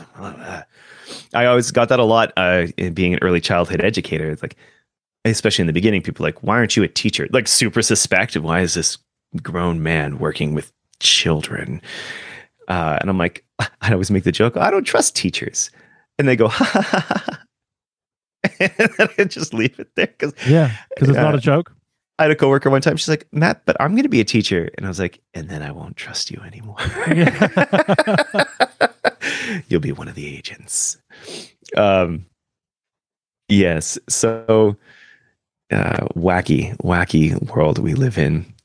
Because then talking about history itself potentially just being the accepted collective memory. Oh, and there's huge chunks. I'm convinced there are huge chunks that have totally just been erased out of it. Oh, yeah, absolutely. Yeah. And that's not even like crazy hoo-ha. I used to have color codes for what I called hoo-ha. It's hoo-ha is like an old joke term that we tried to like take conspiracy theory back, because it is just a term made up by the CIA. And this is not conspiracy theory, by the way. This is actual from the documents that were released, Freedom of Information. They made up conspiracy theory to discredit people coming out about MK Ultra, which happened. Yeah. And the documentation is there that it was literally made to discredit. And that's where it comes from. So it was kind of like taking it back. And so we started calling it hoo-ha because I thought it summed up the vibe, a lot better, because for me, it was not just like about, find out what's going on, man. It was also, there's an air of like entertainment. Many of if you've been on the hoo-ha journey with me over the last 30 years, then you know what I'm talking about, because you get cool things like world tarot decks, and then you also get mermaid cards, which I also had a deck of mermaid cards, and other weird stuff. And you get books that are thicker than like the compiled Lord of the Rings, and 60% of it at least is just the person's ego, and there's like 40% that's information, and probably 20% of that discernment tells me feels good to me. it's yeah. So you'd have to sift through everything on the internet. And there's still sifting to be done, for sure. Absolutely. But I used to have to do it with actual books from bookstores. I had to walk into my local weirdo establishment and purchase a physical object that people then saw me leave the store with. I couldn't just turn my VPN on and, binge watch a bunch of flat earth crap or something and just close the computer and be done with it. I had to, like, it would be in my house. So I not defend it, but I just thought, it was such a dumb thing. And that's not what it's about. Like, questioning what's going on is so important to being a human in this reality. Any reality, but it's when you're told not to question, that's when you should question more. Always. Like, as working with kids, I've made my, kids are always like, why? I made a rule early when I started working with them that I always wanted to answer as much as I could, because I hated when people would say because it was just the same thing as saying, oh, well, you just got to have faith, or I don't question that, or, anything like that, which is not, that's not, it is because I say dismissive. So. It's condescending and demeaning too, like putting me in my place. So you're teaching a child like this hierarchical, because I said so, okay, that's it's not that hard to explain things. So I made a rule that I would answer as much as possible. And if I ever ran out, and I couldn't think of an answer to what the kids were saying, I would just say, well, why do you think? And it almost always ends it. And the kid goes, and they give you an answer, and sometimes it's hot nonsense and has nothing to do with what you were talking about. But then they stop asking you. But it's funny how those philosophies, it's built into me because of, not just like how I was treated as a kid, but how we were treated as like, a society. Like, we're literally treated like toddlers who are saying, why all the time. And then we're, discredited or like demeaned. Just told to shut up or totally ignored. Yeah. And then like nowadays, it's even worse because now they have like gangs. It's like the Mean Girls from like back in junior high again. It's like, oh, now if you don't do what we like, then I got this whole group of super mean chicks who are going to be mean to you all the time, and you won't be able to go anywhere or do anything or say anything to anyone ever because they're going to be so mean. Yeah. Yeah. And so you kind of don't want to say things like this online on a podcast. Maybe I should stop talking. I should have stopped. I'm like hour and a half too late. I was going to say, yeah, if you wanted that, then you were... Mean girls are coming for me. Water's deep over here. I'll meet you at the bike rack, Cindy. Yeah, this is why, I think it's important to talk about this stuff. Or one of the reasons, right? Like, just doing it and just being not an insane person that talks but still talking about it. Yeah. It's like, yeah, you can't deny me. And if you do, then that's fine. But I exist. And you know what the thing is? It wants to be talked about. too. Yeah, 100%. It's like when working with the elements, my whole like element series with collective unconsciousness, what I really started noticing was there was like specific things that when I was working with each element, they were like really like sort of nagging on.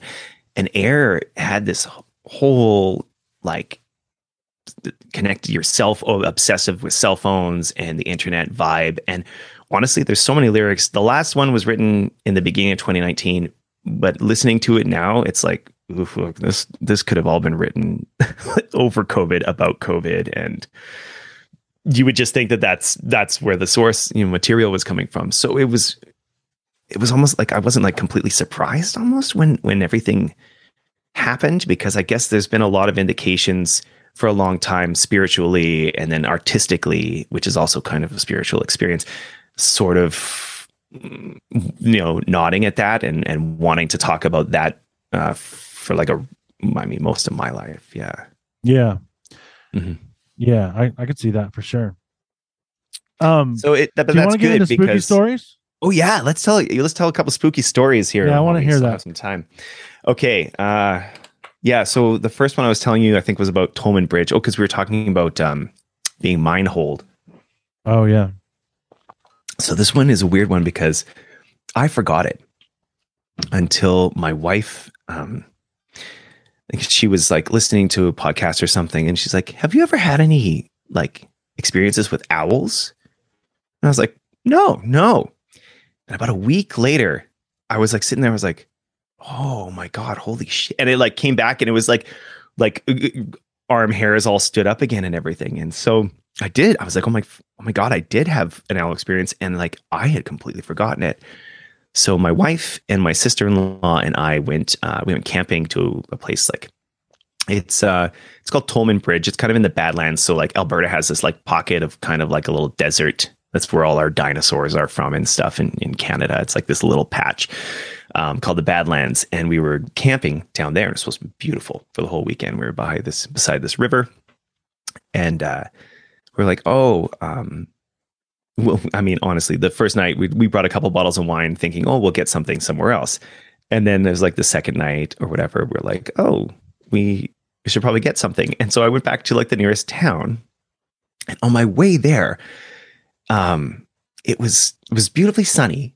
But then as I'm driving by, there's like these weird patches of like, it's pouring rain, but it's only pouring rain for like this like 30 feet or so. And there's not really any clouds above. And then I go through and it'd be all sunny again. And all of a sudden I go through another, and you could see the pavement itself had like dry patch and then like a wet patch and a dry. And I was like, man, that's really weird rain. And I got to the little town, and it was such a little town that it was just like off sales from it was probably called the Zoo or something. Most small towns have like a little bar called the Zoo.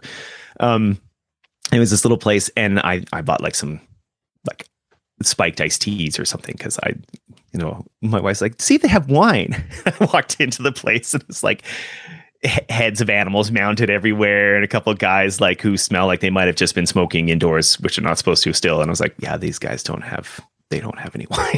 So I picked up like whatever it was, like a 6 packs or something, and started driving back, and I started going through that same sort of weird weather stuff. And then I was driving past this old decrepit gray barn, kind of falling over, and it had like a doorway on the one side with no door in it. It was just a big open doorway. As I'm driving by, I turn, I look, and it was like everything sort of like slowed down. Of course, not really slowed down. Well, maybe, but from my perspective, it just like completely slowed down. And I look, and I saw, what I saw was a gray owl. But this gray owl was like the size of like a child. It was like probably 3.5 feet, like almost. And it was leaning forward, and it was like its wings were like moving like partially into the barn, but it was like leaning forward on its wings, almost like they were like long like feet, like long like limbs. And so it was like this huge owl, and it had lurched forward, and it was like perched on its like feet, but also on its wings, lurching forward. And it looks over at me and like watches me go past. And me and this owl like watch each other go by. And, and then I got back to the thing, and I didn't even tell them about it for like the first. I think it was like the next day that I told them about it. But yeah, this weird, and I Yeah, dude, you got abducted by aliens. it was so, I don't know, it was so weird. And then you know what? That it was supposed to be sunny like the whole weekend, and then that rain came and it poured. It rained so much that we ended up just getting drunk in the car for like, we spent the whole time just drinking in the car, and we read Jurassic Park aloud to each other, doing like the That voices. sounds kind of great, actually. And let me tell you, man, I like as a kid, that was like the first fat novel I read, and I thought it was amazing. As an adult, I was like, oh, it is. That should have won Best Adaptation. Okay, look, that book is also like creepy prophetic, Yeah. talking about biotech stuff. Because that Oh, whole I book is know. just about biotech. I know Andromeda Strain too. Michael Crichton's got a few of those. Yeah. Definitely. So that was my weird owl story. Very interesting. And then I forgot it again. And then Mel asked me about that. And then I was like, oh my God. And then I had to start, So you know about screen memories, right? Yeah. You What? know about screen memories? Oh yes. That's another, it's kind of like the memory hold thing, right? Yeah. It wasn't an owl.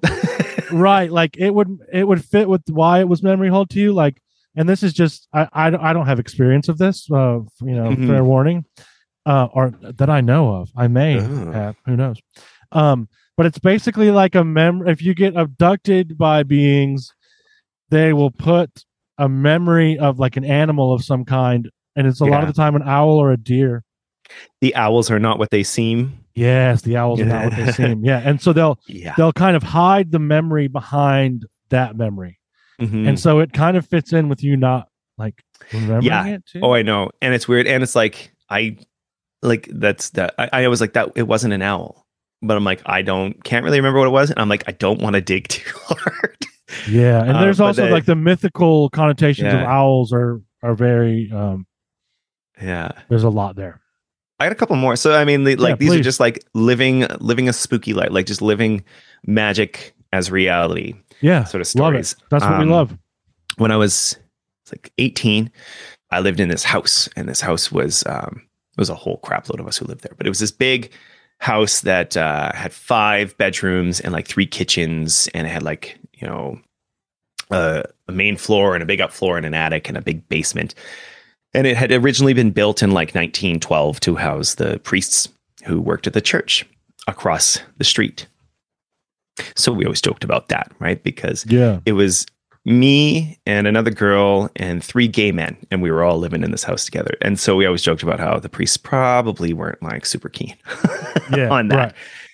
Right. And it was great. And we had like parties there all the time. And it was such a wonderful home, and it had such great energy, except this one room. And it wasn't even like we went into the spooky attic once, in the attic was fine, like no problems. But this one room in the basement, which is where one of my roommates lived, I only ever went in twice. And it was the weirdest thing. So the first time I went in, I was giving my friend a tour, because I was like, oh yeah, come check this out. And bouncing around, showing here, and then in here, and then in here. And the light was on in the room already. And we go in, and I'm like, and this is this guy's room. And I as soon as I step in and say that, the light bulb just explode, like 2 sparks shoot out the sides, and the light bulb just bang, like bursts. And I was like, and we're going back upstairs.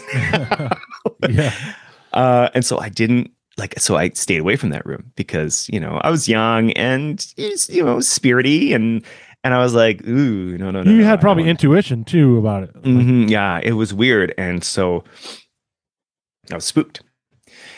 And then the other time, they had those, when they first came out with those lightsabers, which was like a series of plastic that's smaller and smaller, and you flipped it out. Totally. And made the sounds and everything. I have one sitting over there, actually. Yes. Okay.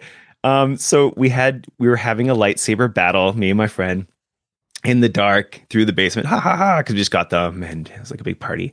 And we went into that room, the same room. And he charged in there, and I charged after him. And as soon as I came into the room and we clashed our lightsabers together, the light bulb exploded again, and it shot sparks out again. And this time it must have sent out some kind of like EMP or something, because both lightsabers froze on and they both were just going, and I had to rip the batteries out of them to get them to stop. Whoa. And so, understandably, I never went into that room ever again. But, okay, and here is the end of this story. And I don't actually tell the end of this story very often. But I feel like this is a safe space. So yeah, you're safe here. Tell it. So I moved to another province. That's what we have in Canada, provinces. So I moved to another province for a little bit. And I came back to visit, and I stayed at that house again. And a lot of the same old roommates were there and stuff, as particularly the guy who stayed, whose room that was the whole time that I lived there. And I woke up in the night, and he was like assaulting me. He was in my bed, naked, with like big heart on, and like touching my genitals. And I was like, what the fuck, man? And he's like, shh, no, it's okay. It's okay. I was like, no, it's not okay. He's like, shh, no, it's okay. It's okay. And I was like, no. And I left the room and I sat downstairs till I heard him leave. And then, you know, I thought, didn't really think much of it. But then when I was like revisiting the spooky things, like, you know, we always think ghost stories and we think, oh my God, the ghost is trying to kill me or it's going to hurt me or something. And I was like, man, it's like, was that ghost trying to warn me to stay the hell out of the predator's bedroom? Whoa. Yeah. Because it only ever happened that when I gave went. me goosebumps. Yeah. The 2 times I went into that room were the only times it ever happened.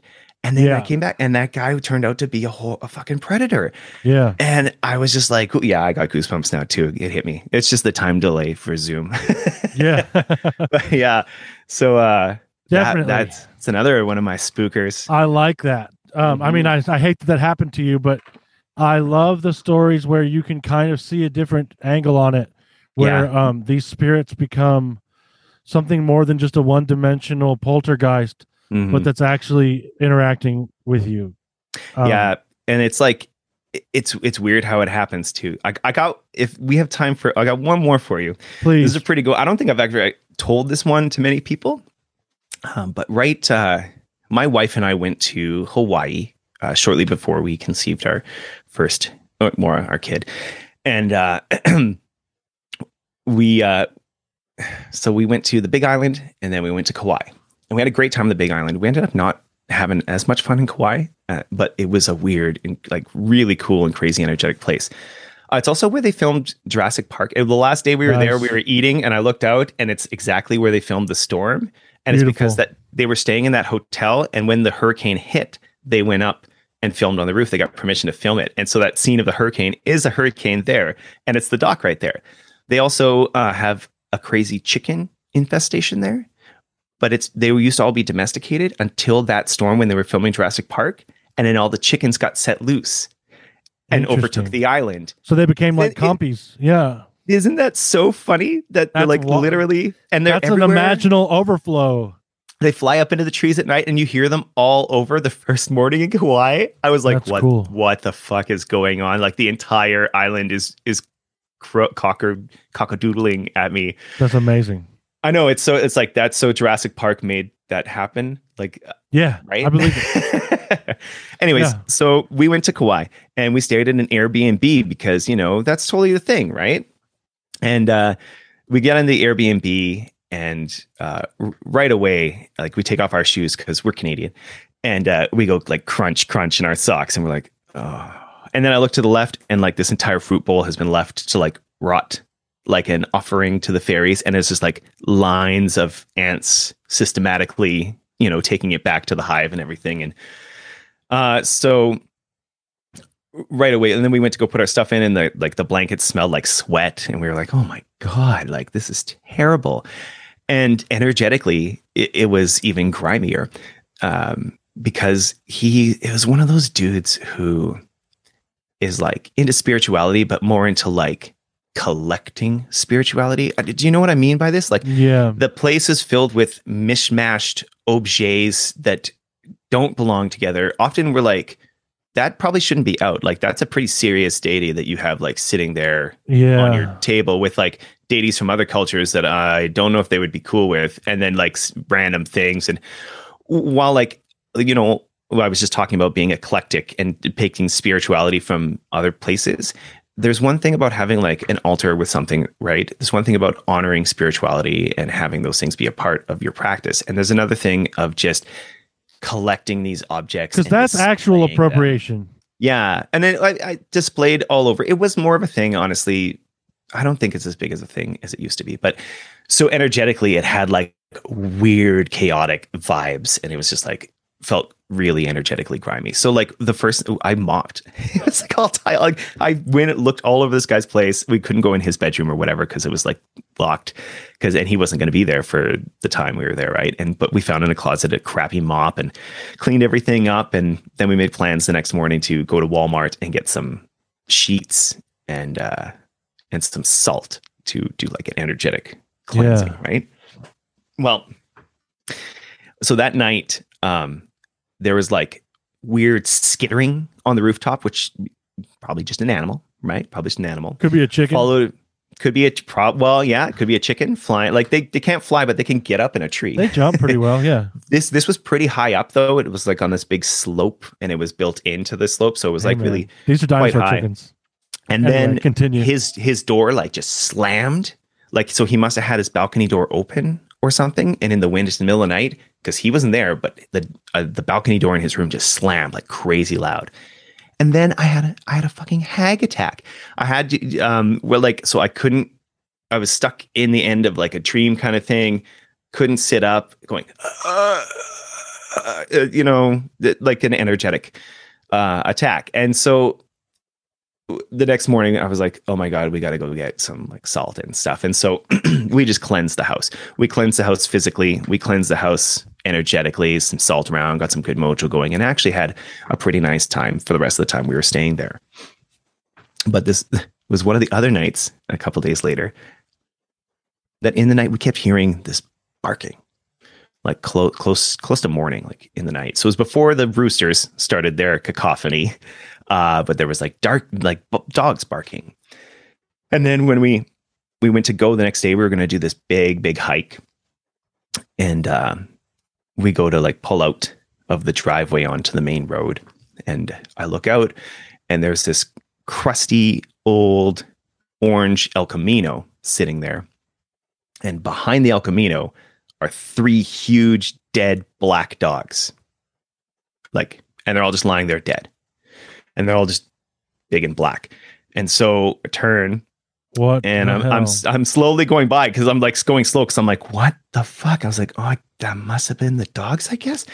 And I look, and the guy who's sitting in there is like, he's got like a cigarette stained like mustache, and he's wearing sunglasses, and he's wearing like a grimy old, your classic Hawaiian shirt, kind of done with some chest hair sticking out. And he's got wrinkly, like tobacco smoker, like lifelong smoker skin. And he looks over at me. And even though he's got glasses on, it's like his eyes were like laser dots behind the glasses. And again, it's kind of like the owl thing. We made complete eye contact the whole time as I was going by. And he looked at me and he gave me the hang loose sign and like up nodded at me and gave me a hang loose sign as I drove past. Holy shit. And I was like, that was fucking weird. And I was like, what? It's like the guy, the El Camino, and the dead dogs and stuff. She's like, what? She's like, that. I was like, we just turned out and there was dead dogs all lined up and an orange El Camino and this crusty guy. And she's like, no, I didn't see any of that. And then I was just like, oh. And then we were supposed to do a crazy big hike that day. And we were going to do a second leg of it, but there had been warnings about like something bad happening, like about like there being danger on the trail or whatever. So we decided not to do the second half of it. And then also at the midway point, there's like a little sort of bay, but it's not a really good swimming bay, and people drown there all the time. And I love the ocean, and I barely ever get to go in the ocean. I only went when I was 30 for like the first time ever. And I was just like, man, it's like, I'm not going in. I like put my feet in a little and I didn't go in. And then, a bunch of hikers got like stuck that day higher up. So yeah, it was the weirdest thing, and we refer to it as like the time Hades told me to hang loose because it was just like Yeah. these three dead black dogs. And what happened right before we went to Hawaii, my grandma died. Like right before, and I was like, I've never really been able to settle on like, okay, so was this like grandma made it to the underworld, bro, kind of thing? Because he almost looked like my crusty uncle in a weird way. Wow. I was like, or was this like a hey heads up, like maybe don't go hiking? Because there is a Cerberus thing with the dogs too, right? Yeah, exactly. Wow. That's why we joke about that. But then the even weirder thing is, we went. We were on the Big Island first, right? And then we went back for a couple of days, and then came home. And we were home for like a week, like 2 weeks maybe. And the volcano went. And it wiped out not the place we were in Kauai, but where we stayed on the Big Island. The map, it was right over there, and the place where we went snorkeling, and it was the first time I'd ever gone snorkeling, was gone completely. It was like, wow. And I got in to go snorkel for the first time and cut my finger like super bad, like on a rock right there, like on my finger, and I had a scar. And I was like, I just got in, so I took my headband and I like just wrapped it around my hand enough to keep it from bleeding, and just kept snorkeling for a bit because it wasn't from coral, it was from a rock. So I was like, well, I should be okay. Yeah. And then like that happened, and then this explosion. I'm like, oh geez, I hope I didn't like accidentally give a blood offering to like Pele. You might have. Sorry, guys. That's wild. Yeah, I think did Mel tell you when she was on the story about when we went into lava tubes? Because that was those lava tubes. Trip. They were right around the same place where that lava, it doesn't exist anymore because it was just covered with lava. So yeah. Wow. Yeah, but I don't even know, like, that's why I don't really tell that story, because it kind of ends in this place where you're like, well, what do I do with that? But I feel like a lot of real life magical experiences end with, well, okay, what do I do with that? Yeah, like there's this thing of like, well, I think like a lot of the times for me, like a good, like weird magical story ends with this thought of like, was that a person that I just encountered? Yeah. You know? Like, it's really cool. Thank you for sharing that. Yeah, she didn't see it at all, which was so weird. Yeah, that part is really. Those dogs were huge, and they were just lined up. They weren't even in the El Camino. They were on the ground behind it, lined up dead. Just on the ground. It was so fucking weird. But yeah, Kauai ended up being a really energetically like wacky place. And when I was there, I read a hoo-ha book that was in. So okay, one of the yurts we stayed in on the Big Island, which was obliterated a couple of weeks after we were there. There was a weird hoo-ha book, and like you by this point in the program, you know that I saw a hoo-ha book and went, yeah, I'm gonna read this. That's for me. Why is this in my yurt? That's amazing. Yeah, and it was pretty hot nonsense. So like I talked about how I used to code them by colors, and I'd go like green, yellow, green, orange, red, and then brown is what I called code. Like, holy shit, it's like code brown hoo-ha is like, that's like wacky. And this is right up there. And it had this whole section on the southernmost island and all of like the UFO experiences and weird timey-wimey like Skinwalker Ranch stuff that happens there. Yeah. Yeah. And just like all sorts of weird little experiences like that. And like most of them in Kauai though. Yeah. We went to go on a hike one time and we couldn't find the hike. And we were like, it was closed, and we were like, oh, so we went back to the parking lot, and there were giant tortoises walking around, just giant, like right beside the parking lot. And we were like, what the fuck? And so we started going around it, and it was like this experimental tortoise. They were doing an experiment that land tortoises could revitalize damaged areas that had like types of soil problems by just roaming around. And so it ended up like, beside the parking lot, it was just this random place where there was this whole bunch of corrals of these massive dinosaur-like land tortoises. And so instead of going on this cool hike we were going to do, which had this cave that opened into like a grotto, we like and we lived like a true dino. We were just kept going. Yeah, they do move in herds. Yeah, and they've just taken all these up close pictures of them like That's awesome, bro. Slow chewing grass. Yeah, weird place. People are like, would you go to Qui again? I'm like, I don't know if I would. Yeah, I might. No, I might not. I think Nice. just in case. Yeah. No. Yeah. You know, Sometimes you just get enough. maybe I just want to meet Hades once. Right. Don't know if I want to ride in the El Camino. Of course Though you I drive have an El always Camino. wanted to ride in an El Camino.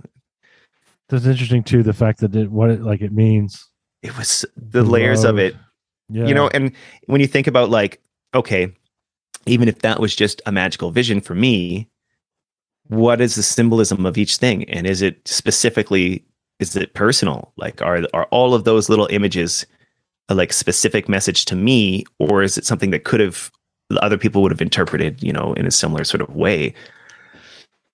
Ooh, Yeah. Really cool. okay. Yeah. Thank you for sharing those. That's awesome. Yeah, no worries, man. Yay. It is Devil's Night, isn't it? Yeah, it's the 30th. Oh yeah, that's right. Yeah, tomorrow's Halloween, so might as Very well nice. have some spook. Yeah, perfect. Yeah, real quick, do you want to tell people where they can find you? Yeah. I you know, I have a few different domains for like the names of my different things, but they all end up just leading you to my website anyways. It's kind of the way you have to be nowadays, because I'm not just a one-dimensional person. I have like a whole bunch of facets. So you can go to Matt Boisvert or mattboisvert.ca, and hopefully you'll type that in the notes there. If you want to see my astrology comics, it's astromg.com. Or no, that's also .ca, sorry, astromg.ca. And my non-astrology ones, if you're like, oh, astrology is bullcrap, but you still want to see funny Far Side-like cartoons, you can go to hooha.ca. And then my band is collectiveunconscious.ca. But like I said, those all just take you to mattboisvert.ca anyways, where you can read about sound healing stuff I'm doing, albums I have coming out, look at some of my old paintings, all that wacky fun stuff. Yeah, and I actually just got a newsletter going, and if you sign up for my newsletter, you get my new album, Air, for free. And it's kind of like a tarot-based thing, so yeah, check it out. Awesome. Thank you so much for coming on. I had a great time chatting, and I hope you have a good rest of your Devil's Night. Yeah, I'm gonna go finish carving pumpkins with my daughter and have family dinner. Awesome. So hopefully they haven't burned everything down yet. Right. Well, hopefully they save some to burn for you. Right. Okay. Thanks, Tim. Cheers, buddy. Thanks, man.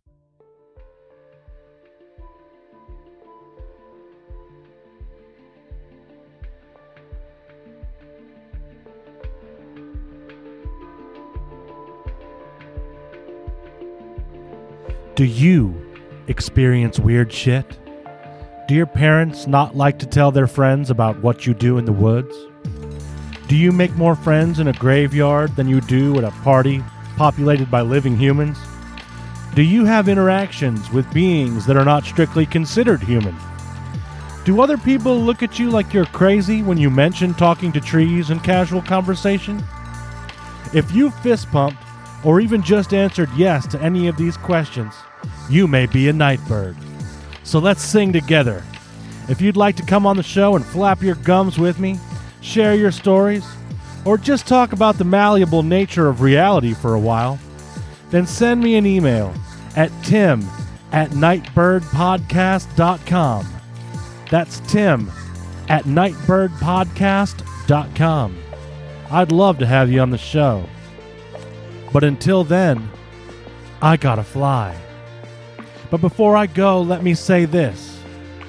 Remember, you are never alone. I believe you.